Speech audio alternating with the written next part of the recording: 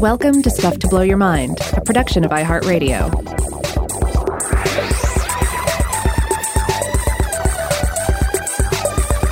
Hey, welcome to Stuff to Blow Your Mind. My name is Robert Lamb. And I'm Joe McCormick, and we're back continuing the Spoon Challenge. This is part 2 of our talk about spoons. If you haven't listened to part 1 from Tuesday of this week, you should go back and do that one first. But yeah, we're here to shove more spoons in your brain.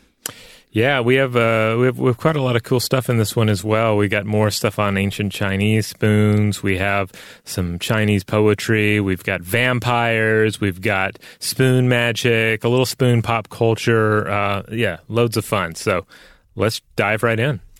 Sure. So in the last episode, we talked about the spoon as an invention, a way that we might not usually think about such a simple household object. And we talked about some of the archaeological research on the earliest spoons, like how artifacts that could be interpreted as spoons show up in rare and isolated instances back into the Paleolithic, but that after the Neolithic Revolution, when a settled existence based on farming becomes common, spoons start to proliferate in the archaeological record. And there are some, I think, very clear reasons for that.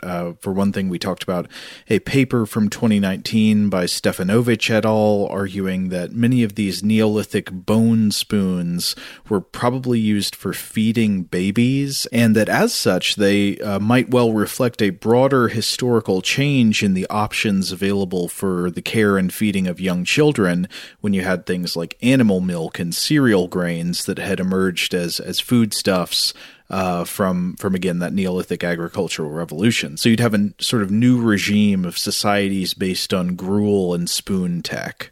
And then, of course, we talked about the spoons of ancient Egypt and China. And I guess I wanted to pick up today with the subject of ancient spoons in China.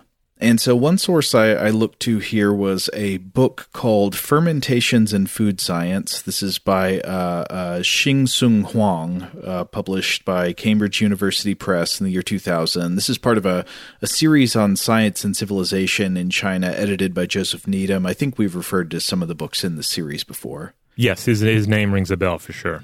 And so the first passage about spoons in this book comes in the context of a question about the known practice of ancient Chinese cooking that would be the parching of cooked grain. And this was a food tradition that wouldn't have been limited to ancient China. A number of cultures would serve parched grains of a certain kind. This would basically just mean like cooking the water content out of a grain that had already been cooked, perhaps by boiling or something. And so in this context, Huang writes that, quote, since the ancient Chinese did not have ovens, one way to parch the grain would be to stir it in a heated pot. This stirring was probably done with a spoon or ladle called pi. The earliest reference to this instrument is found in the Shi Qing, which states, quote, messy is the stew in the pot, bent is the thornwood spoon. Now, a note on that source, the Shi Qing is also known as the Classic of Poetry or sometimes the Book of Odes. It has a number of names. I don't know which one you're most familiar with, Rob, but it's I'm sure you've come across this work before. It's one of the earliest, perhaps the earliest, surviving collection of Chinese poetry. It's roughly 2,500 to 3,000 years old. I believe traditionally said to have been compiled by Confucius, but I think modern scholars dispute that authorship claim. But anyway, I got really curious about this line because I didn't understand what this meant. Messy is the stew in the pot, bent is the thornwood spoon. I was like, what does that mean? So I went looking for the source to see the context, and this led me down an interesting rabbit trail. I hope you're willing to go on a digression about ancient Chinese poetry with me. Oh, always. So I found another translation. This is an English translation by William Jennings that appears to have been a very common early translation, and I'm sure some stuff is getting lost because it has some amount of meter and rhyme in English, which I would assume means that a good bit is getting sort of reshaped meaning-wise across the languages, but it'll hopefully be at least close enough to get the gist of the poem. And so if I have identified the right poem here, this line is from a poem that in translation is called The Neglected Eastern States. And the poem seems to be spoken by a court official living in the East who is apparently lamenting that once he had it great and he lived a life of luxury, but now he is in the East, he's in the eastern states, and he has really hit the skids. Times are tough in the eastern states. Like one of the quatrains here is, "Here in the East the sons of nobles for service hard remain unpaid. There in the West the sons of nobles are in most gorgeous garb delayed." So the thing being set up here is, here in the East, times are tough. In the West, things are, or at least used to be, really nice. Yeah. And so, and if he were back in the West, he would have it nice. But instead, he's here living tough. Right. And so this line about the spoon in the William Jennings translation here, I think it goes like this. "Once supped we from well-laden trenchers, and thornwood spoons bent to the loads." So if I'm interpreting that right, I think the idea is once like our stew was so rich and so awesome that it literally bent the spoons that we were trying to use to stir and eat it. Oh, wow. Just so loaded down with deliciousness that the spoons are breaking off left and right. Okay. I've never heard a comparison like that before, but that's pretty good. I mean, it seems like the kind of thing that you would have seen in like American advertisements for like chunky soups, you know, because maybe we're getting a little out of it now, but it seems like for a long time that was like the staple, like chunky style soups and advertisements for really just almost solid soups that it looks like you would lose some spoons in. This was the real soup currency of the 90s. I remember like Campbell's would really emphasize in their ads back then, this is no thin, watery broth anymore. This is soup that is so thick you could like lay mortar with it. Yeah. yeah. It was actually, I guess, a little bit of like a cultural shock to me when I first started having more broth-based soups at some point in my life, you know, and realized, oh, well, you know, that there's a rich tradition of soups and they all over the world, and they don't all have to be this thick, you know. They don't have to be like 40% cornstarch by weight. Yeah. I don't think I've ever well, you know, I think I have broken spoons off in like takeout fare before, you know. I can't specifically remember it, but, you know, you get like a cheap spoon and you have like kind of a thick potato salad or something like that. You try and spoon it out, you may lose a spoon in there. It's true. This raises a question I've never considered before, but in the creation of disposable utensils, I guess you have a choice, you know, so you're making a cheap plastic spoon. Do you go more towards it bends when it reaches its stress limit, or do you go more towards it snaps and breaks when it reaches its stress limit? I feel like I've had some plastic spoons that managed to do both. Like it was both flimsy and brittle. In a way, it was a miracle of material sciences. Like how did it fail in all categories? It might as well be spun sugar or something. Yeah. But okay, anyway, back to this poem from the Shi Qing. In the end, there was one thing I thought that was pretty interesting in this poem, which is that the speaker starts looking to the constellations up in the sky, but picks up again on the utensil imagery from the beginning of the poem, but referring to the constellations. So the last part of the poem goes like this.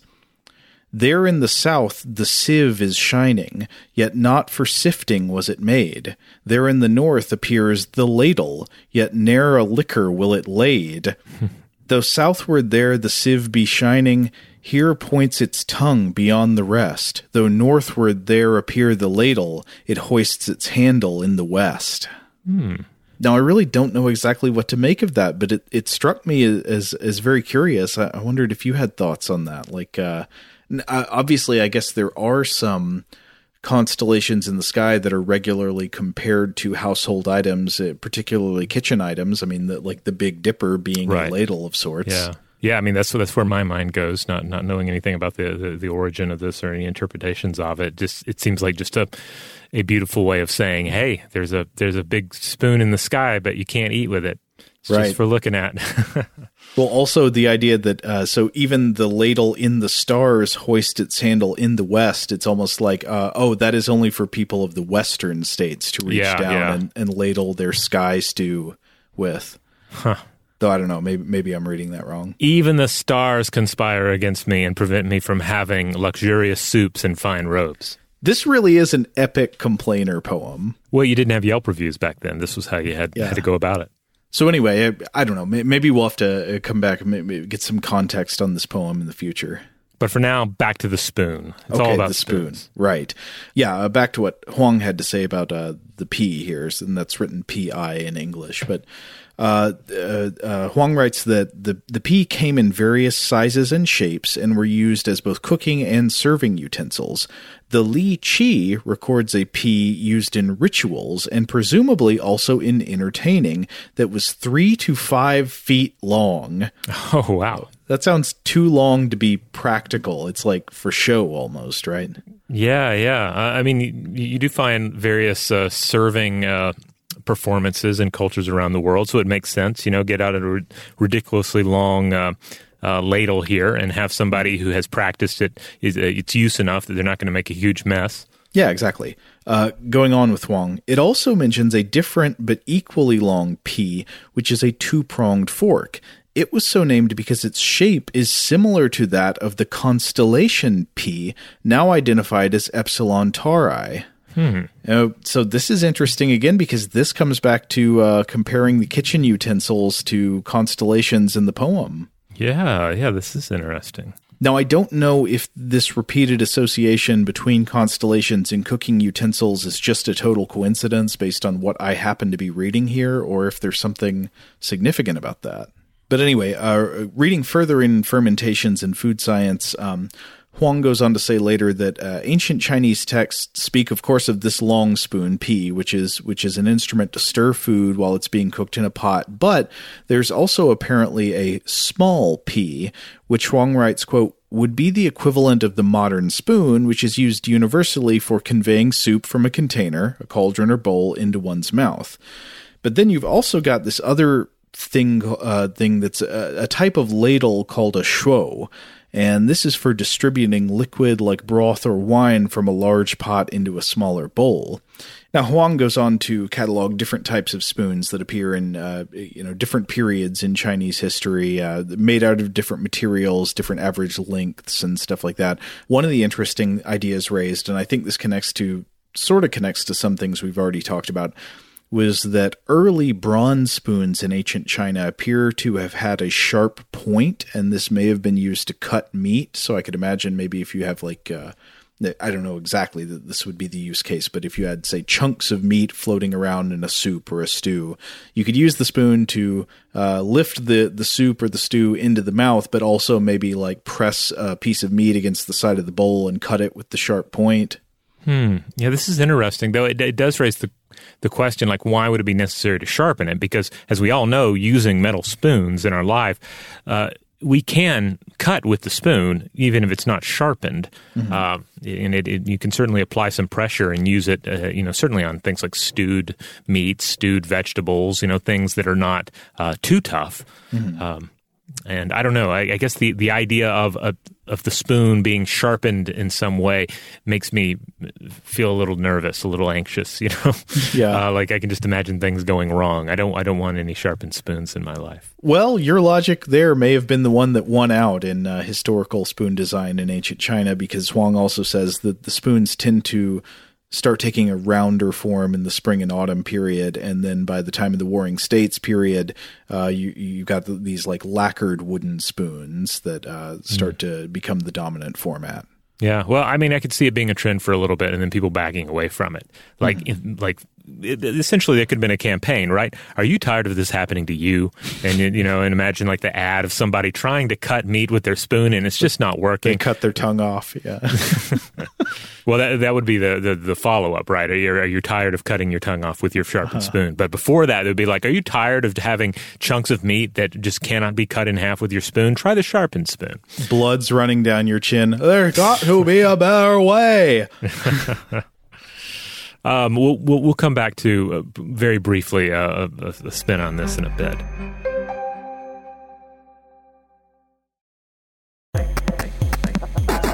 I guess one thing that we're trying to drive home in these examples is that something like the spoon, an invention like the spoon, as everyday as it is, it is so close to our lives that we often forget about it, but it's also so close to our lives that it is susceptible to cultural pressure and in various design trends. So even though the spoon, you might think, well, the spoon never changes, but of course the spoon does change. And I ran across a wonderful example of this, one interesting tidbit from the history of spoons as related by B. Wilson in What Your Spoon Says About You from The Atlantic. And it concerns one small corner of the world during a particular stretch of time, England in the 17th century.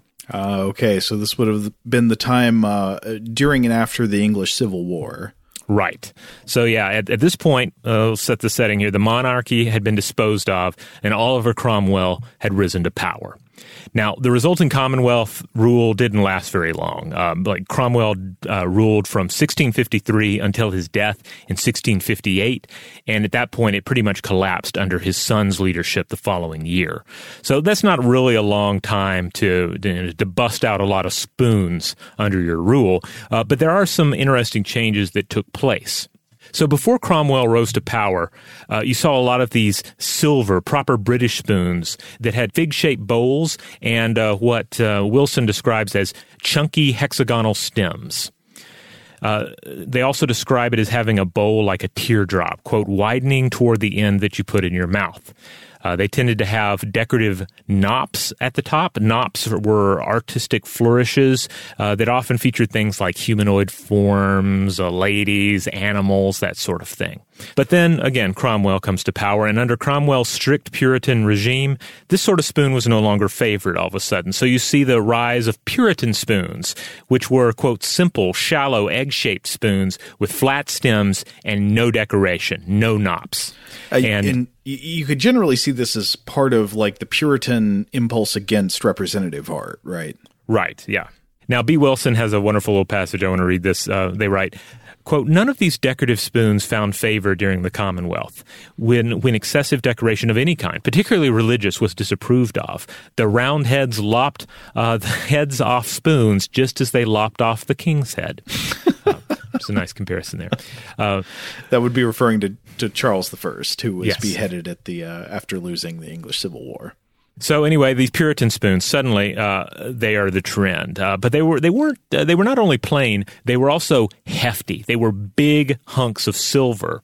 And it's thought that this was a way for people to hoard their silver. Mm-hmm. That way, when the local government came calling, which they apparently would do, and say, hey, we need all your extra silver to pay for the town's defense. Well, you can say, ooh, the only silver I have are these silver utensils, and I need those to eat.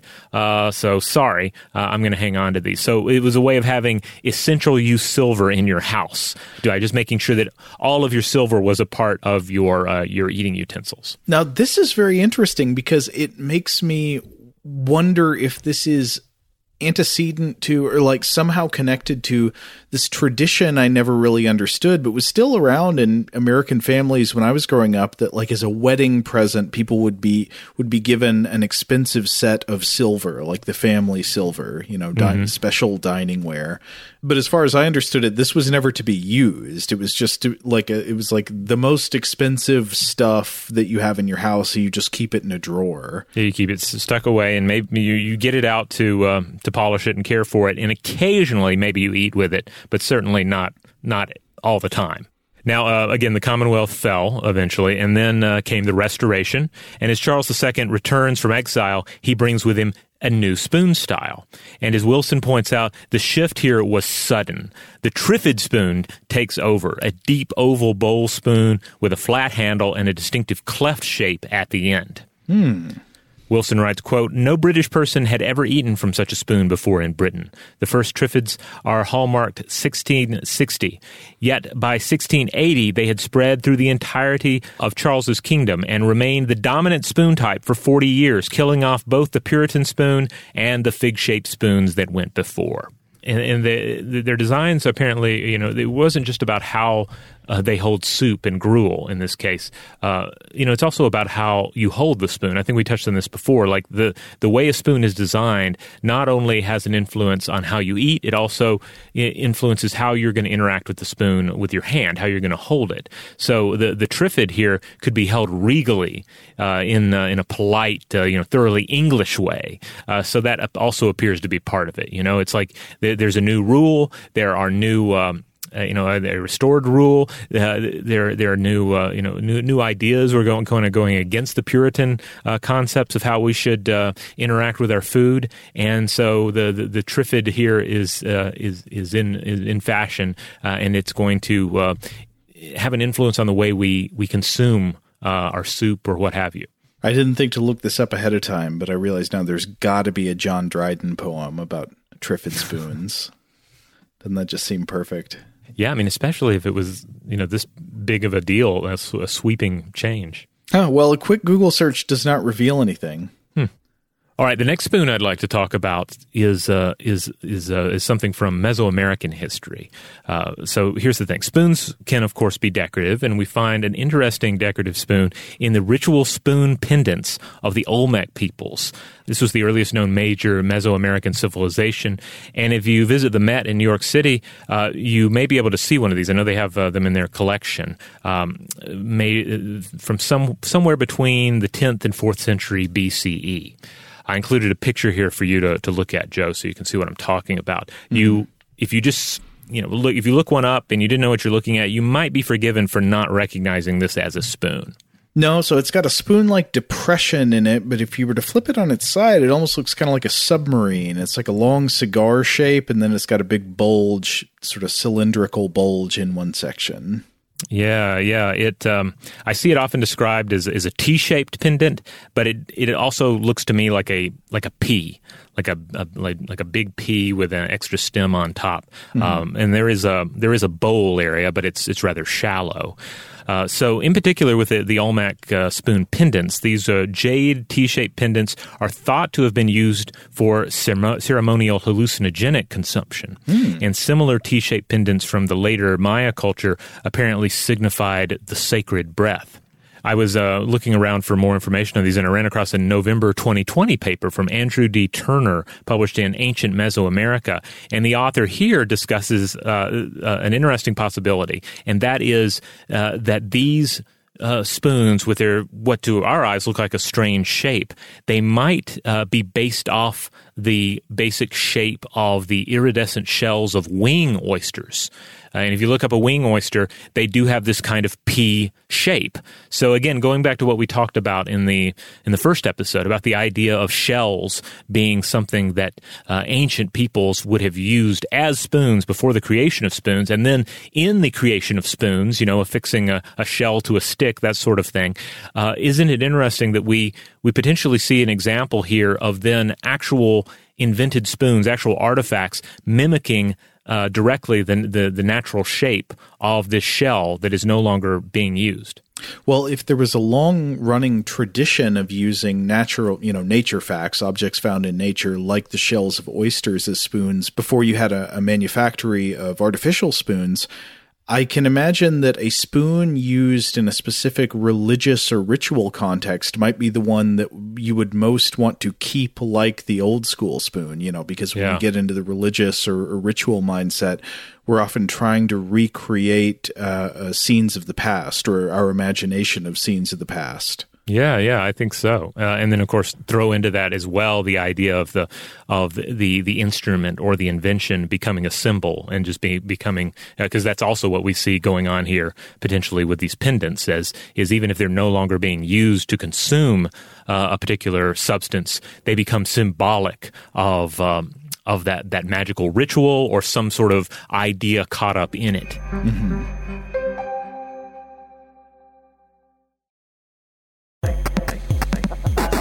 Now, from here, this raises a question for me. I was thinking, well, okay, now we've talked about spoons and their interaction with sacred affairs and political affairs, but how about mythology and folklore?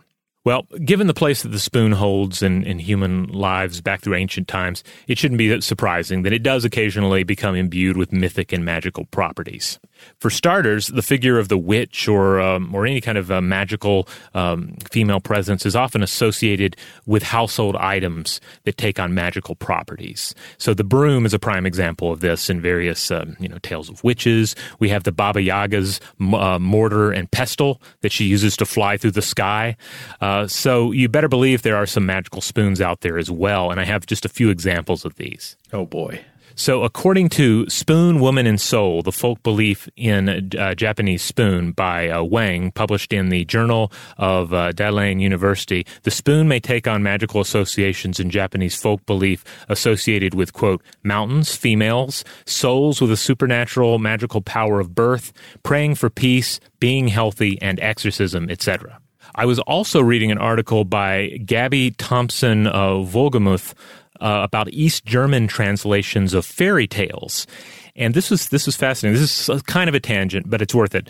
The author points out that early East German versions of the Brothers Grimm's fairy tales, they'd been very popular during the Third Reich, so great care was taken in translating them anew so as to stress values considered important and remove those, again, for East German readers that they deemed, quote, harmful to a socialist education and hence modified. So here's an example. In the original Grimm's tales ending of Rumpelstiltskin, the bested imp becomes so irate that he stomps his foot down so hard that his entire leg becomes stuck in the ground. And then he's even more enraged. He pushes down with both hands to free himself from the earth, and in doing so, rips his body in half. Okay. So just a really gory, just Mortal Kombat type ending to Rumpelstiltskin. Uh-huh. But this would not do in the early East German translations, and they cite a couple of them. I think it's Politschek and Koselleck. And it ends up having this very, I think, kind of a Poochie ending to reference The Simpsons. Instead of having Rumpelstiltskin stomping and ripping his body in half, instead, quote, and he flew out of the window on a wooden spoon. And then that's the end. Yep. Is that the first mention of the wooden spoon? I know, I'm not sure on that, but possibly, yes. They just throw it in there like, oh, yeah, by the way, he had a wooden spoon, and it's magic, and he flew away, and nobody was ripped in half by their own anger. My home planet needs me. Yeah. Rumpelstiltskin died on the way back to his home planet. And by the way, that's also the name of the paper, and he flew out of the window on a wooden spoon. So if you want to look it up, look that up. It's worth it. It's a fascinating topic. And there are other examples of sanitized endings, such as there's the tale of the two brothers, which in the Grimm's version ends with them burning a witch alive in a fire. But one of the sanitized versions ends with, quote, the poison grew in her heart so much that she exploded. And in the other one, they hit her with a magic wand and just turned her to stone. So it's interesting how these edits take place. I mean, these are very much like the sanitized Nintendo fatalities that we've discussed on the show before. All right, but back to spoons. Okay, more magical spoons. Apparently in Albania, there is a mushroom known as the witch's spoon because it is said to grow where a witch vomits. Good to know. Okay. I'm guessing, I did not really research this any further. It was actually, the full paper was behind a paywall, so I wasn't able to get at it. But I'm guessing this is not a good mushroom. This is not a mushroom you want to eat. What makes you think that? I mean, if witches are vomiting it up, I don't think we want to go after it. But witches are bad, so maybe what they vomit up is good. Okay, maybe. But don't do it on our account. Let's see. There are various folk magic practices that involve the use of spoons. The spoon is basically some sort of a magical focus or something. I ran across a Macedonian practice in which slips of paper with writing on them are burnt over a person's body in the bowl of a spoon.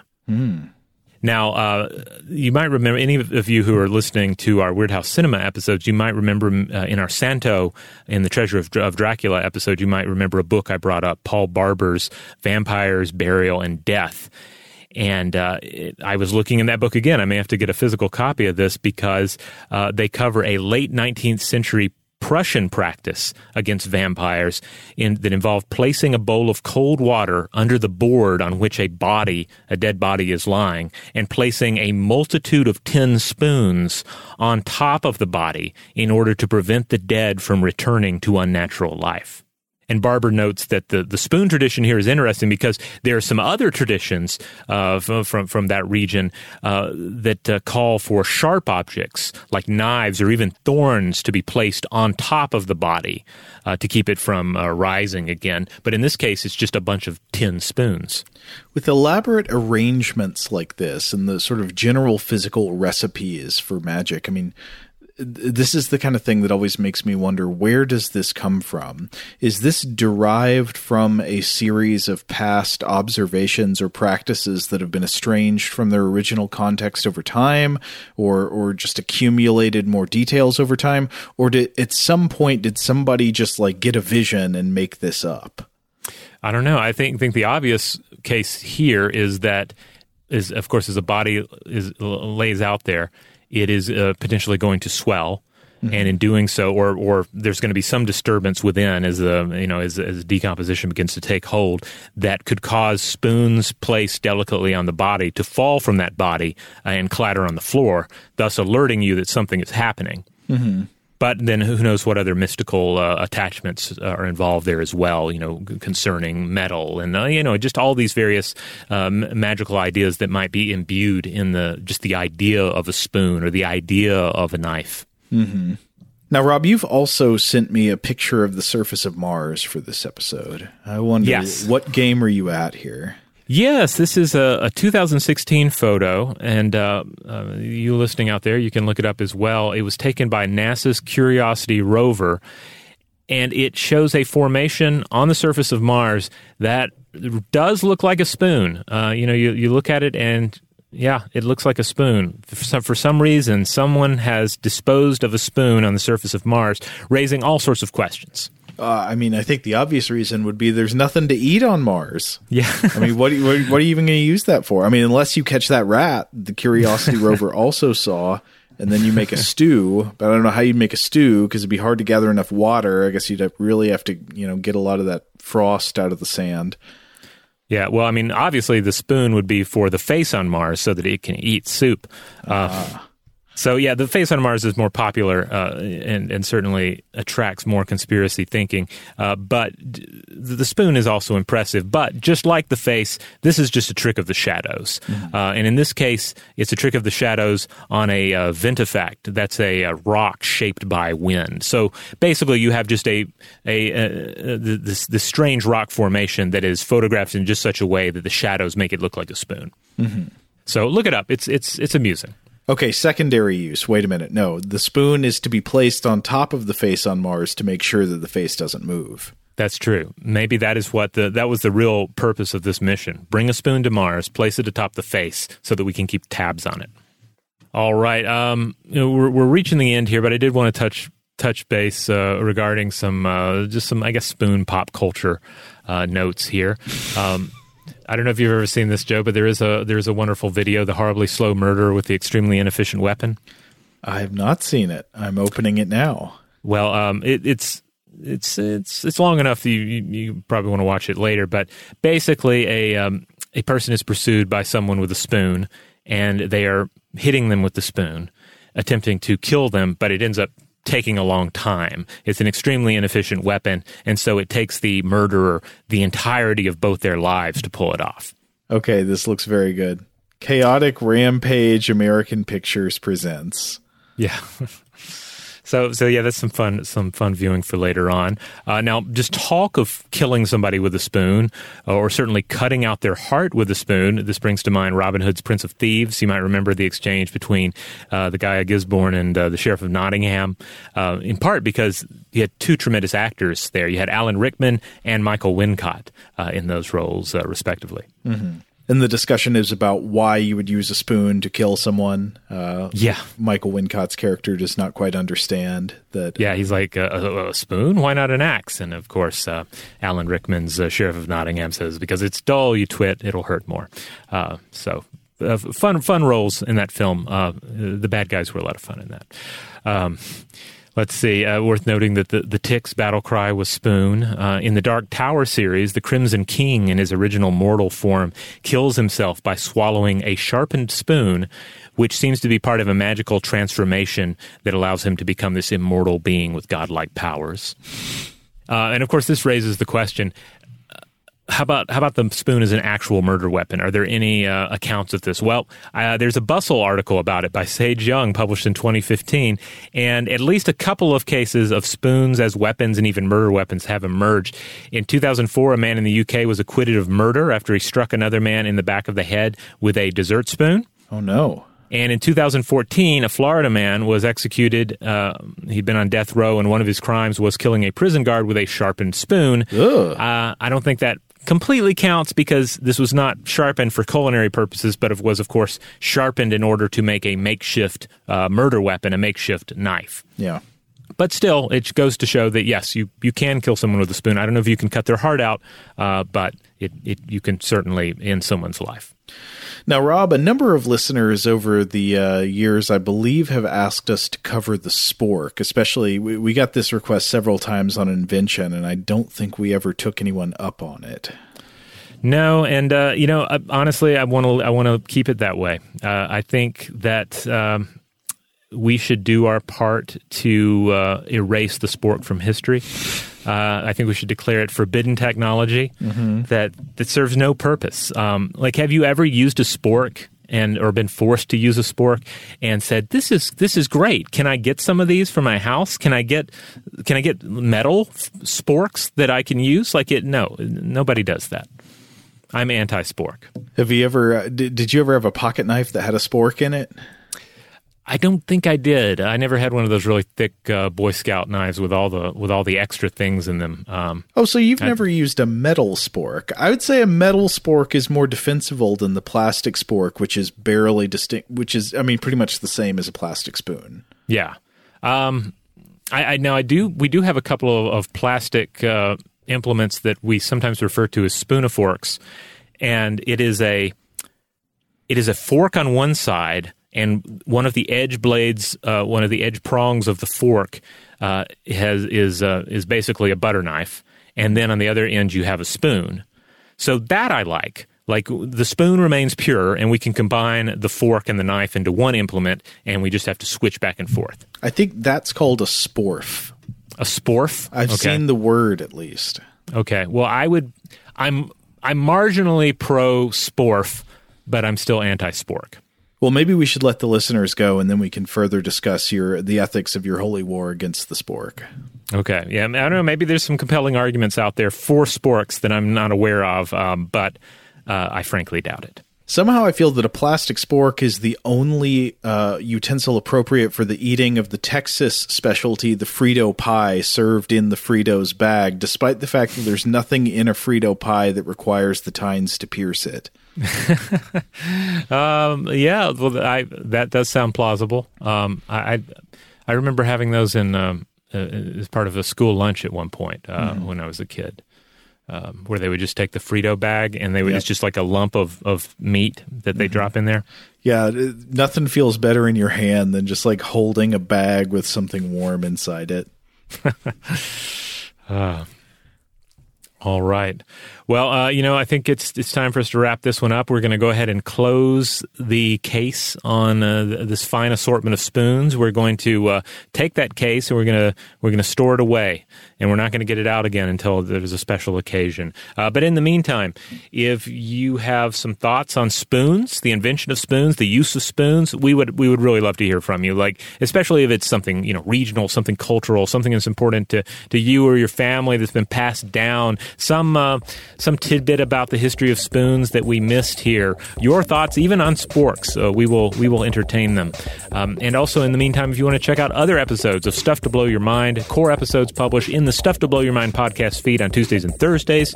Usually we publish Artifact on Wednesdays, Listener Mail on Mondays, and Fridays we do Weird House Cinema episodes, and a Vault episode, a rerun on the weekends. Huge thanks, as always, to our excellent audio producer, Seth Nicholas Johnson. If you would like to get in touch with us with feedback on this episode or any other, to suggest a topic for the future, or just to say hello, you can email us at contact@stufftoblowyourmind.com. Stuff to Blow Your Mind is a production of iHeartRadio. For more podcasts from iHeartRadio, visit the iHeartRadio app, Apple Podcasts, or wherever you listen to your favorite shows.